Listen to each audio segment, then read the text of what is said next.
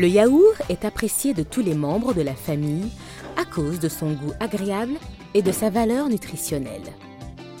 De plus, il ne se gâte pas aussi rapidement que le lait frais et peut se conserver pendant 3 jours sans réfrigération.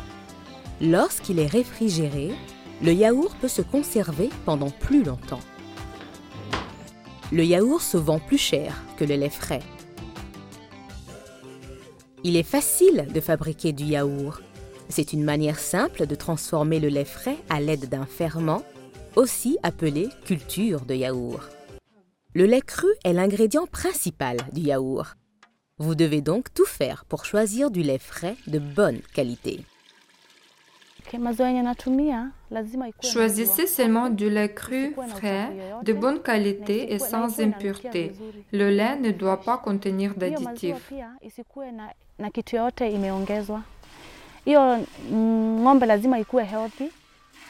Évitez aussi d'utiliser du lait provenant d'une vache malade et sous traitement, car un tel lait pourrait contenir certains médicaments administrés à la vache et peut aussi avoir une mauvaise odeur.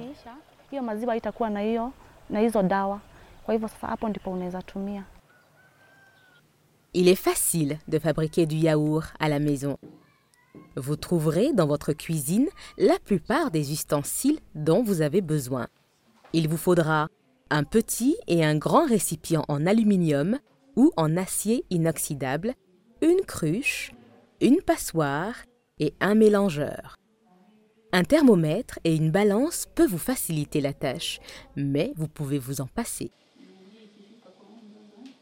Nous allons vous montrer comment fabriquer du yaourt à partir de 5 litres de lait frais. Si vous utilisez moins ou plus de 5 litres de lait, vous devez alors faire des ajustements en conséquence.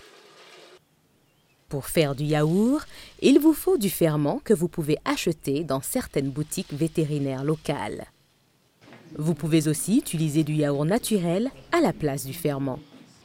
Pour faire du yaourt sucré ou aromatisé, vous pouvez ajouter du sucre et des arômes naturels. Pour que le yaourt soit plus épais, vous pouvez ajouter de l'amidon de maïs. Assurez-vous d'abord de travailler dans des conditions propres. Vêtements propres, mains propres, lieu de travail propre.